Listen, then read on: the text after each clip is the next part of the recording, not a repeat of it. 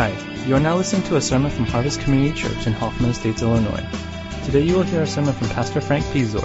So without further ado, here he is. All right, I am Pastor Frank, and I'm the pastor of congregational care here at Harvest, so it's good to see all of you here. I was a little bit worried, like around 10:05, there was maybe 25 people here. I said, wow. Keep in mind that our youth group is still at their conference, and they're wrapping up their final service as well before they return home later this afternoon. I wanted to continue this series on teens in Scripture and just get us to keep looking at seeing that when we are looking at our teens, what we see are partners in ministry, not the future of our church alone. I think sometimes when we see our students as the future of the church, there's not that same sense of cooperation and partnership when we see that they can actually have faith, great faith as well. And so we've looked at people like King David when he was just a little shepherd boy, and how he was ordinary, and then how he met an extraordinary God who absolutely changed his life, as we see so much that he's written, especially with the Psalms. And then we looked at our unnamed Israelite teenage girl who was a captive, and the heart that she had, the compassion, that sense of forgiveness, and that just simple reality of understanding God's grace to her, that she was able to translate that to her master, the person who created the trauma that she was in, ultimately leading him to go to Israel and meet God himself. So we can see that teens are actually doing something. And last week, we looked at 4 teens in Scripture, and we're going to look at them again this week.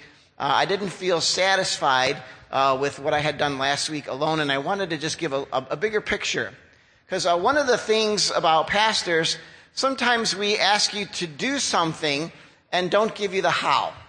Like, how many of you know what this is? That's like a dumb question, right? Everybody knows. This is a Rubik's Cube.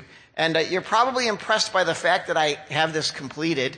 But I want you to know it's not a real Rubik's Cube. It's a rubber kind of thing. So I'm just going to be real with you. What I wanted to do, and you might have seen this on Church Center this week, was that I invited someone who had Rubik's Cube skills, and I guess nobody answered. I don't know if that's because nobody has that skill or not. And I just wanted to show what it's like when you have instructions. Like my son Tim, when he had instructions, he figured it out and he knows how to do it. He can do it. Someone like me who doesn't want to look at instructions has no idea. The most I have ever accomplished on a Rubik's Cube is one side. That's it. That's the only thing, because I don't have the patience and I don't have the instructions. And so I didn't want to leave us in that place where it's kind of like, okay, last week you told us to have courage, but how do you get to that place where you actually have courage? I mean, it's easy to go, hey, you know what, you and me just go having courage. Okay, great, but like, how do I get there? Do you just suddenly stand up in the middle of your work lunchroom and say, hey, everybody, my pastor told me to have courage, so right now I'm going to have courage and preach the gospel to all of you, right? Is that realistic? Probably not. So one of the things that I want us to look at today is how is it that these young men actually got to a place where they understood that courage was what they needed to do. And so I want us to look at verses 8 through 10, and I just want to give us, again, the idea of what the situation is before we hop into the thing that I want to look at. But the verses read this way. But Daniel was determined not to defile himself by eating the food and wine given to them by the king. He asked the chief of staff for permission not to eat these unacceptable foods. Now God had given the chief of staff both respect and affection for Daniel. But he responded, I am afraid of my lord the king, who has ordered you that you eat this food and wine. If you become pale and thin compared to the other youths your age, I'm afraid the king will have me beheaded. But if you skip down to verse 12, Daniel's response is pretty simple. He says, please test us for 10 days on a diet of vegetables and water. Now, the whole story is the idea that Daniel did not want to become a Chaldean. The king and everyone else was trying to shape and mold them into young Chaldean kind of politicians who would think and live the way Chaldeans would. And so they went all out. They educated them. They gave them the good food, the good stuff that you'd want to eat. And he said, no, because if you make me Chaldean, then I really won't be following God. So you know what? I'll pass, because this food that you want me to eat that's been sacrificed to idols, that's stepping over a line which I won't cross. And he had that courage. But what I want us to see is not only that he was determined to be courageous, but he did it in a way that was respectful. And I think that's one of the keys that we need to learn as we follow Christ when we're dealing with people who come from a different world perspective, rather than trying to browbeat them or win an argument or try to win them to our side because it puts a feather in our cap. What we need to do is, like Daniel, to be respectful enough and say, yes, I understand where you're coming from. Your life is on the line. But I want to make this appeal. And this appeal is, please give us 10 days to show that our God really is going to take care of us. And so his courage is not just based on being courageous. It's being courageous because he trusted that God would provide for them in the end. Now, you know all that, but the question is how it actually happens. So I want us to look at verses 11 through 13, and I want us to notice a little bit of what I call community. So the first and only point that I want to go over today is that community matters. Let's read it. And I have up there, as you'll see, if it's in bold and italics, it's pointing to community. Verse 11. Daniel spoke with the attendant who had been appointed by the chief of staff to look after Daniel, Hananiah, Mishael, and Azariah. There's community. Please test us, community, for 10 days on a diet of vegetables and water, Daniel said.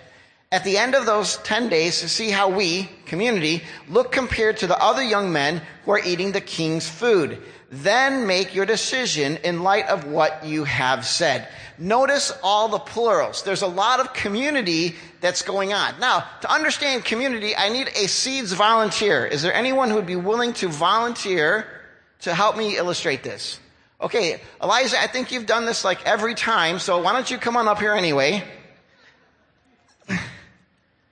We're becoming great friends through all of this. Come on, brother, come on up. One of the things I fail to do is I always fail to ask, hey, what's your name? So I'm going to give you a chance. What's your name again? Elijah. I mean, I know I said it, but, I just wanted to make sure they didn't have it. So come on over here. We're going to play a game kind of like partial tug of war, okay? So you and I are going to stand here, and here's our thing. Well, you don't move there. Here's our line. Do you know how to play tug of war? Tug of war is you have to either one guy drags the other guy over, and the other guy tries to drag him over. Now, my fear is that, you might let go, and then I'm going to fall and embarrass myself and go backwards. So all we're going to do is you have to get me. I'm not going to pull it all. You have to get me on the other side of this, okay? So you take the end of the shirt, and you ready? And go. Pull. Now, okay, he's doing pretty good, right? Actually, you can see movement. That's good. But hold on a second. Okay. The man is definitely persistent. Okay. All right, time out. Okay, so obviously you're having troubles.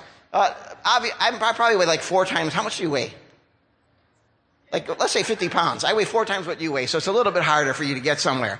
So you need a little help. Hold on, don't pull yet. So I'm going to let you pick 3 people that you want to help you win this contest. Okay, and they got to be under 50 pounds. Okay, Winnie says invite me. So Winnie wants to come down here. Oh, she's flexing. All right, we're in trouble already. All right, and I'm just in the habit. Oh, well, I guess and your name is? Winnie. I know, and I just said it. All right, Caleb, your name is? Caleb. Okay, pretty good. All right. Isn't that crazy? Why do I do that? Okay, we're missing somebody, and you didn't get any volunteers yet. Who else you want? I'll let you pick one big person. That guy that looks like Kojak over there? Okay, come on. Oh, all right. Now, grab the shirt together. Everybody get a hand in there. Everybody get a hand in there. All right, ready? And go. Oh, there we go. See how much easier that was? All right, thank you very much for your help. And I appreciate it. I didn't even stand a chance. Well, a simple illustration. Actually, Elijah, can you come back up here? Come back up here. I'm sorry. I did forget one thing. No prize. Sorry. But as you can see, it's a lot easier when you have people around you helping you do a difficult task. Now, last week, if you remember, part of the community was I had about 40 people stand up. And if I could get 40 people to stand up again today, does anyone remember what we did last week? We shouted, "Stop following." Okay, only 2 people. Don't be, okay. Come on now, 40 people. You can do it. Remember, what I want you to do this week, last week, we all looked at those 4 kids and we said, "You stop following God," right? Remember that? This week, I want you to say, "You keep following God." Although right now, I'm not the greatest at math, but I'm thinking we're a little under 30. So I need about like 15 more people there we go. All right, you ready? Elijah, this is what people want to tell you for the rest of your life until you become a pastor. Or a prophet. Okay? Ready? 1, 2, 3. All right, excellent. Thank you, sir. Appreciate that, Elijah. You may sit down. What we get there a little bit is understanding that we need community.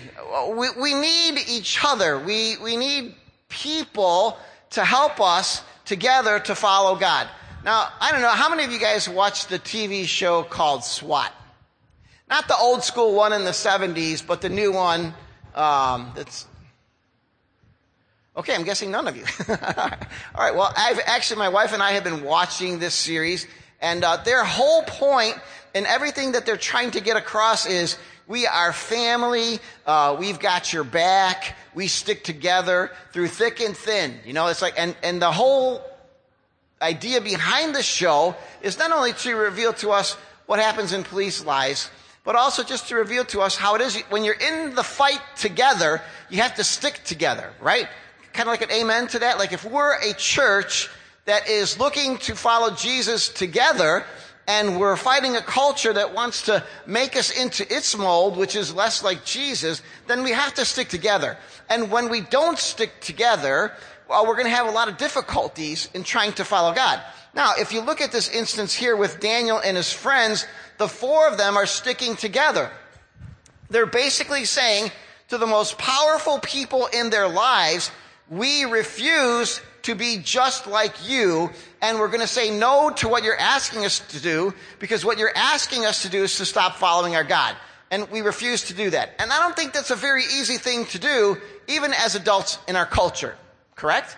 It's very difficult. And yet they're still doing this together because community matters. The episode, and this is really weird, sometimes this happens to me, but the episode that we were watching yesterday was about an instance where one of the former police officers, because of all of the things that he'd experienced over the years, and because of his own sense of loneliness and desperation, despair, and all those things, felt like expiring. Felt like he needed to do this because he had no reason whatsoever to live. And yet these people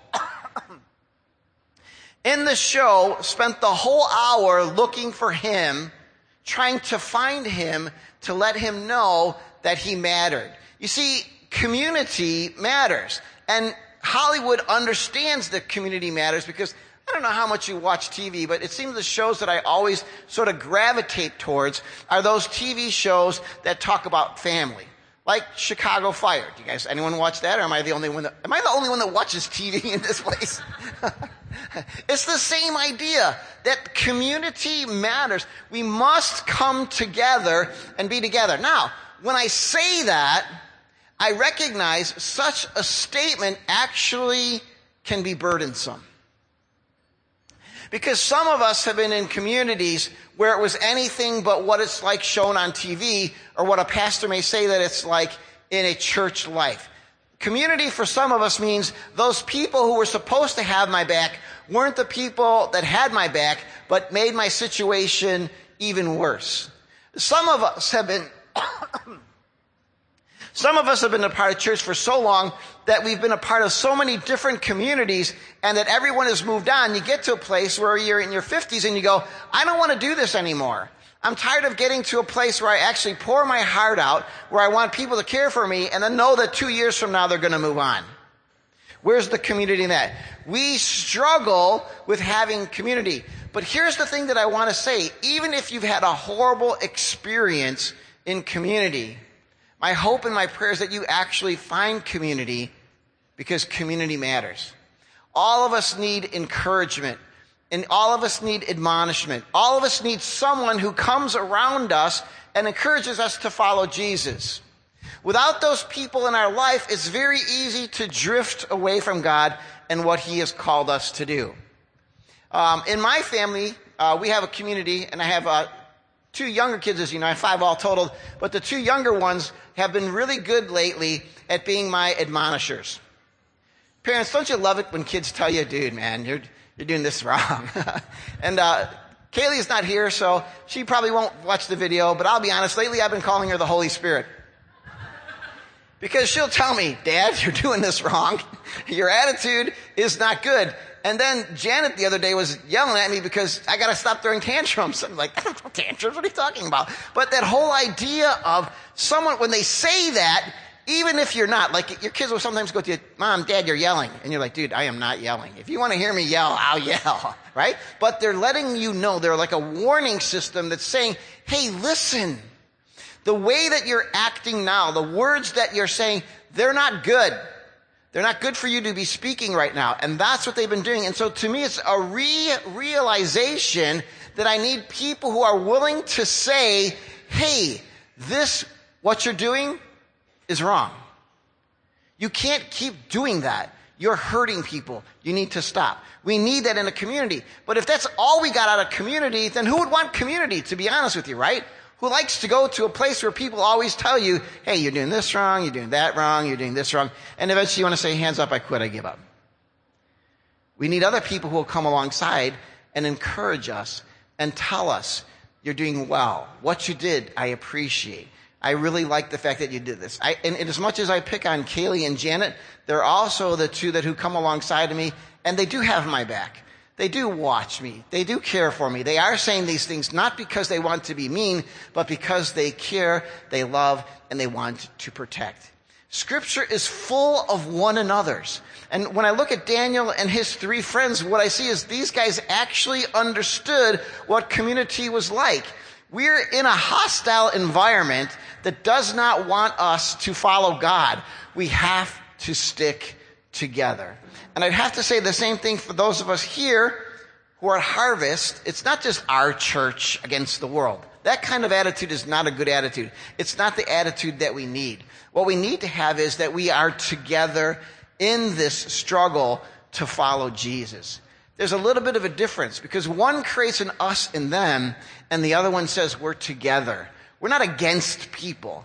Our fight, our battle is not against people, but it is against what? Spiritual powers. That's where our struggle is. We've got to be together. Years ago, I don't know if you guys remember the 3 a.m. comment by Hillary Clinton. Does anyone remember that? You know, like, who are you going to call at 3 a.m.? Meaning, like, if there's a world crisis, you want to call a leader who knows what they're doing, so you call them at 3 a.m. Does anyone remember that? Okay, somebody please encourage me. Raise your hand. Say, I watch too much TV and read too much politics. I don't know what's happening. Either that or you guys are boring and you don't get out. Maybe I'll run with that one. But the idea behind that is then at 3 a.m. when it's an emergency, who do you call?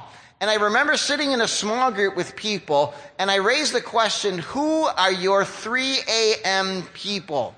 And the response that everyone gave in that room was someone who wasn't at Harvest at the time. And I thought to myself, isn't that really interesting? The people that you go to church with aren't your 3 a.m. people. Now, what I'm trying to say today, we have a good community group system here at Harvest. It is not perfect. It has its flaws, it has its mistakes. Every church you'll find them. But it's a place where people gather and they come together and they live life. They walk together in following after Jesus. I think that is. But I'm not saying like right now, if you're not in a community group, you have to get in a community group. What I want you to hear today is you have to find brothers and sisters who will be your 3 a.m. people. You see, these 4 guys were their 3 a.m. people. If you're ever in trouble, you call me and I will be there kind of person. We will stand together. That's why community matters, because of the struggle that we face. Community matters because we not only need God, but we need one another as we try to follow him in a world that tries to make us Chaldeans rather than conform to the image of Jesus Christ. And so who are your 3 a.m. people? They could be anyone. To be honest with you, I wish it was someone that you would find here at Harvest that you would be able to walk this Christian life with. But if not, have someone that you can always turn to and talk to. You see, yesterday's episode on SWAT was really interesting because this guy thought, you know what a man is like? A man is someone who is able to look at his problems and to be able to handle them himself and not have any difficulties. Talk to somebody? No, men don't do that. Share your burdens? No, men don't do that. About to take your life? No, men don't talk to anyone about that. We need to keep it private. And that whole episode was saying, no, you don't. Because what they were trying to communicate in the show was that what police officers see on a regular basis, the darkness of life, all of the things that they see on this regular basis really creates a lot of difficulty emotionally and mentally for police officers. So what they're saying in this show is we need to come together. And what we're learning here through Daniel is we need to be together as a church family. There are no ifs, there are no ands, there are no buts. Now, mind you, we may not be friends with everyone here. Not expected. But you need to have some people who surround you in a way that helps you follow Jesus.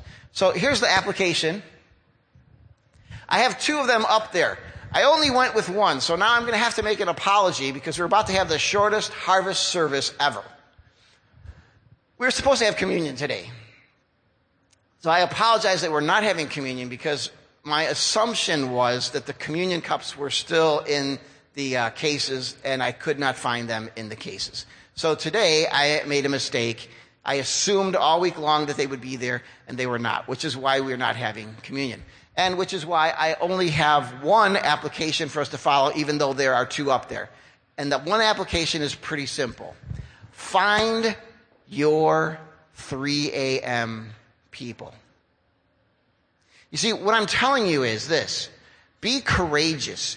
Be willing to stand up to the culture when it says, do this, even though it goes against what you believe, but do it anyway, because it's not a big deal. It's a small compromise. It's a little thing. These guys said, no, we refuse to compromise. What I'm encouraging us is to find people who are our 3 a.m. people, those people that we can turn to and actually talk to and say, this is where I am at. I'll be honest with you, as a pastor a few years ago when I went through a period of depression, going to a therapist and actually having other people that I could verbalize my frustration, my fears, my disappointment to was incredibly helpful. And it's something that we as a community of followers of Jesus need to have in order to continue walking in courage for Christ in the world that we live in. Because ultimately, without walking together, it is easy for us to drift away and find ourselves in a place where we're no longer walking with Jesus and we're actually more Chaldean than we are Christ-like. So let's pray.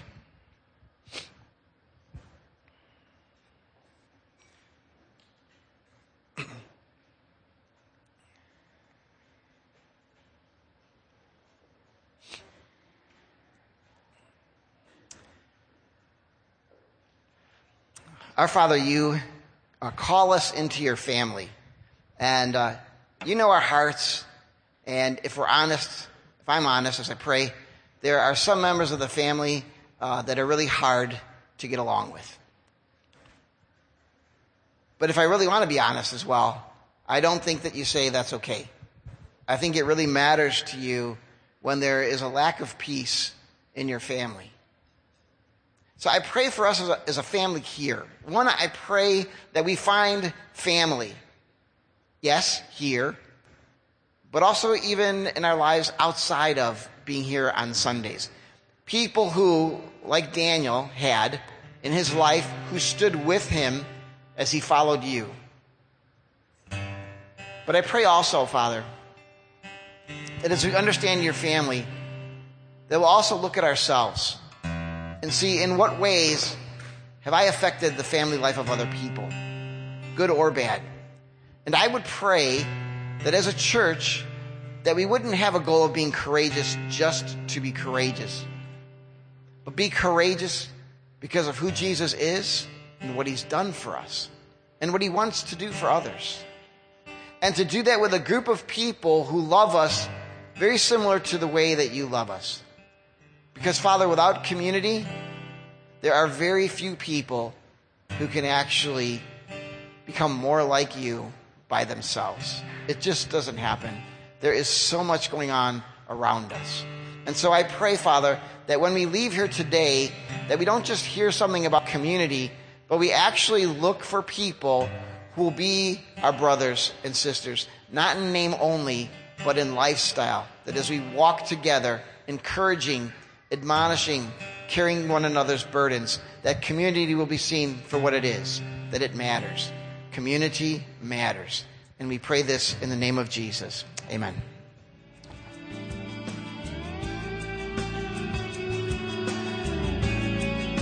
Thanks for listening to the sermon from Harvest Community Church. If you would like more information or have any questions or comments, check out our website at harvest-community.org. Thanks for listening.